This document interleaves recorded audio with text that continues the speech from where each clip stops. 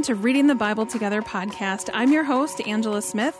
Today we are going to be talking about Luke chapter 15, and my guest today is a current friend, a former coworker, Brian Wright. He is the Director of Development Major Gifts for the University of Northwestern and Northwestern Media. We worked together when I was on the music side, and we were doing development together. So, Brian, welcome. I'm so glad you're here. Thanks, Angela. I miss seeing you every day. Me too. You know, it's just we had some great conversations together and a great team together, but I just love what God is doing through you on the Faith Radio side right now. Just incredible. Well, I'm so glad that you came to have this conversation today, because I always appreciated those conversations that we would have in the hall or when you would do devotions, and so I think this is going to be great. So let's just dive right in. Sure. You know, Luke 15. I love Luke 15 because it's Jesus so many times talked about stories. Mm-hmm. You know, he shared stories, and that's, in the development world, in the world of fundraising, it's so often about storytelling. Mm-hmm. So I really resonate with this 3 different stories, and I just love how Jesus teaches that way through stories. That's, I think, for me, stories just help to get to the heart. Mm-hmm. Yeah. Yeah, and what did you feel like was kind of a theme that spanned these 3 parables? Because the chapter 15 is dealing with the parable of the lost sheep, the parable of the lost coin, and the parable of the lost son. Yeah. A lot of loss. Yeah. And it was interesting for me to kind of roll up my sleeves on this too, because, I assume I know some things. But I've read that parable. Yeah, right, mm-hmm. right, exactly. And but the fact that who he was talking to were the Pharisees, who were kind of up in arms about the fact that, here was Jesus now, meeting and eating with, the sinners and the tax collectors and everything like that. And they were just like, what's this guy doing? Mm-hmm. And in his way, he just flipped it. He, through these 3 parables, he just, really got to what I think is the theme of this particular chapter, is really just helping them and helping us as readers of this chapter to figure out where our heart is. The first one we've read, and there's great music that we'll hopefully talk about here later too, about the 99. And right now I'm going to a church that actually this just came up a couple of weeks ago, and they talked about being a church that will not be complacent with the 99. They're going to be a church driven by finding the one. And I was just like, wow, that's a vision for a church. That's a vision for any follower of Jesus. Mm-hmm. And yet, it's so easy to say that, but this really kind of forced me to figure out where is my heart in all of this too. It's, as Jesus is talking about the shepherd who, has 100 sheep and one strays away, mm-hmm. And so what's he going to do? Well, he's not going to be complacent. He's not going to say, well, over time, the 99 will become more than 100 because, right. C'est la vie, But no, he drops what he's doing. He goes after the one, and the lost one. And then when he brings him back, the shepherd puts him around his, neck and just is so victorious, like, we found him, and again, to be part of this church where it's like, we found the one, and then it's like Jesus is, I'm sure he's probably kind of looking at the Pharisees, kind of reading their hearts and seeing their reactions. He's like, okay, need to do another one. So then he talks about the woman with the lost coin, 10 coins, she loses one. She, stops what she's doing, does anything she can to find the one. And when she finds it, it's like she calls her friends and says, I found it. I found it. Let's celebrate. I think we can all relate to that. Yes, exactly. Yeah. Rejoice. And one of the things that stood out to me was she said, rejoice with me. It's not just me that's going to rejoice, but I want you all to rejoice as well. And so again, I think Jesus is looking at the Pharisees like, no, I still don't have these guys, so I need to do, one more. And then the prodigal son, the parable of the prodigal son, just touches my heart on so many different levels, But and again, we've read it, we kind of know it. But he's got the two sons, and the younger one wants to feel his oats out a little bit, and he gets the inheritance and goes off and spends it just recklessly and lavishly on all the stuff that he shouldn't do. And he realizes, when it's all gone and the famine hits, he's just destitute. He's got nowhere to go. He sees that the pigs, he's actually working then in a pig, which is a Jewish person working in a pig farm, I'm imagining. It's like... Oh, my goodness. We have to stop there because I had never thought about that before. That pigs were unclean. Right. So to be a Jewish man right. and a pig, wow. Right. And the fact that the pigs are eating, the unclean pigs are eating better than he is. It's like he's broken. And, yeah. Like he had to lose everything. Right. To realize what he had. Right. And that touches on a piece for me is being cognizant and conscious of what I have. Where's my heart about that? And for me, that kind of gets into, later, there's so many lessons on this parable for me that touch my heart.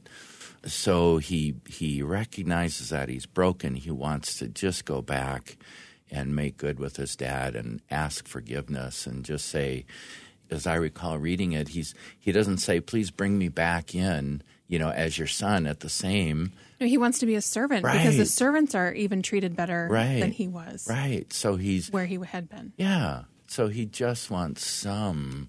He just is so broken, and he just wants, his dad to love him again in whatever way he would. So he comes back, and his dad, for one thing, I have a huge dad heart. I'll talk about that in a second too, but it's like his dad sees him far off. So in my mind, that's, the dad continued to look for him. Right. The shepherd was looking for the lost sheep, the woman for the lost coin, the dad for this lost son.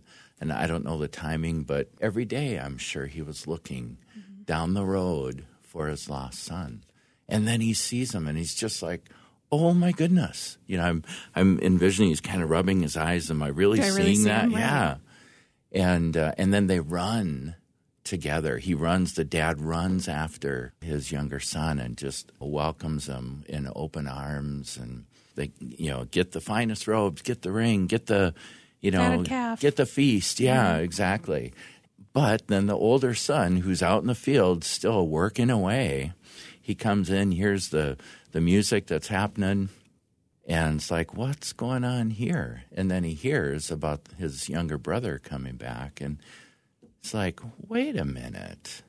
What's the deal here? I'm the one who stays and works so hard. Where's my feast? Yeah, where's my celebration? feast? You haven't even given me a goat to share with my friends, let alone the fatted calf and all the rings and the apparel. That older son says, no, I'm not going to participate in that. And he goes off and sulks. But his dad speaks to him. It's his dad heart. And he basically says, you have had my love all the time. You've been here. I've given you food. I've given you security. And so for me, part of that lesson with the older son too was, had he kind of been complacent in recognizing all that his father had given him. And for me, that was kind of a gut check. Am I being conscious of everything that God has given to me? It was a heart thing for me with the dad, just obviously having a heart for his son as a dad myself. The one thing, as Alistair Begg would say, what's your one thing? For me, the one thing is making sure I see my kids in heaven, and now my granddaughter. I just can't imagine what that dad must have been experiencing, not knowing he was lost. And so I feel that. So there's that lesson for me. But for me, it was really that older son kind of, where's my heart? Am I going to rejoice when the lost one is found? Mm-hmm. Or am I going to be kind of sulking because I'm oblivious to all the incredible things God has given me? Yep. I feel like I can relate a lot to that older son, too. Well, I've been here all the time, and how come I did this? How come you didn't do that? That I go to God with that attitude more than I would like to admit, where, Lord, when we went through infertility, Lord, I had done things the way that I was supposed to do them. I felt like, he was supposed to do what he was supposed to do. Yeah, hold up his end. Yeah. And that's just not how it works. And because I was so centrally focused, which is easy to do because it's a painful process, I would have been missing out. I could have been missing out on things. And I was missing out on attributes of him. Actually learned a lot about him in that process too. But yeah, I feel like I relate to the older son a lot too. Yeah. And so I think, what would these Pharisees and these, people who were, just saying, so what's up with Jesus eating with all these people? After hearing these 3 stories, what must they have thought? You'd like to think that they would get it. Maybe they did, maybe they didn't. Obviously, as the story goes on, they didn't. But we certainly have benefited from those 3 stories. Yep. And it's a heart issue. One of the songs I'm listening to right now is by Ryan Ellis. It's called Heart of the Father. And, again, being a dad, I relate to it so much. But it talks about just how God loves us so much, and that all we can do is just sing praise to Him, and it makes me think too of the other song, the Corey Asbury's "Reckless Love," that we talk about in the study guide. Right. Mm-hmm. It's interesting because when that song first came out, a really good friend of ours, my wife Polly and I, a really good friend of ours said, "Oh, I hate that song. That's a sacrilegious song, to say that God has reckless love." And so we've talked to her several times, about no, it's not that he's reckless with it. He's just lavishing it on there with no care in the world of anything but just showering us in his love. And I think I'll speak for me, I get going so many different directions over the course of a day that I lose it. I don't see it. So this chapter was really helpful for me to just be conscious of what God's lavishly loving me with in my family, in my work, in the gifts and the abilities and my health. I just came from a doctor's appointment, and who knows, but hopefully nothing bad, but you take so many things for granted. Right. And it's easy today to do that. Thank you so much, Brian, for coming and for sharing. And I love what you pulled out of this chapter, that it's that God's love for us and that He'll go searching for us and searching and searching and searching. Yeah. And if you're listening and you feel like you're not seen by God, God sees you and He's searching for you and He wants to be in relationship with you. Would you pray for the person that's listening? Yeah. Heavenly Father, your love is just, it's incomprehensible. We just can't, our puny human brains can't wrap itself around how much you love us. And Lord, we ask your forgiveness for not loving you back that way. But we know, Lord, we know you are like that Father looking for us down the road every single day, looking. Are they coming back? Are they coming back? And when we do, Lord, we know you run to us. We should be running to you, but you love us so much that you are running to us.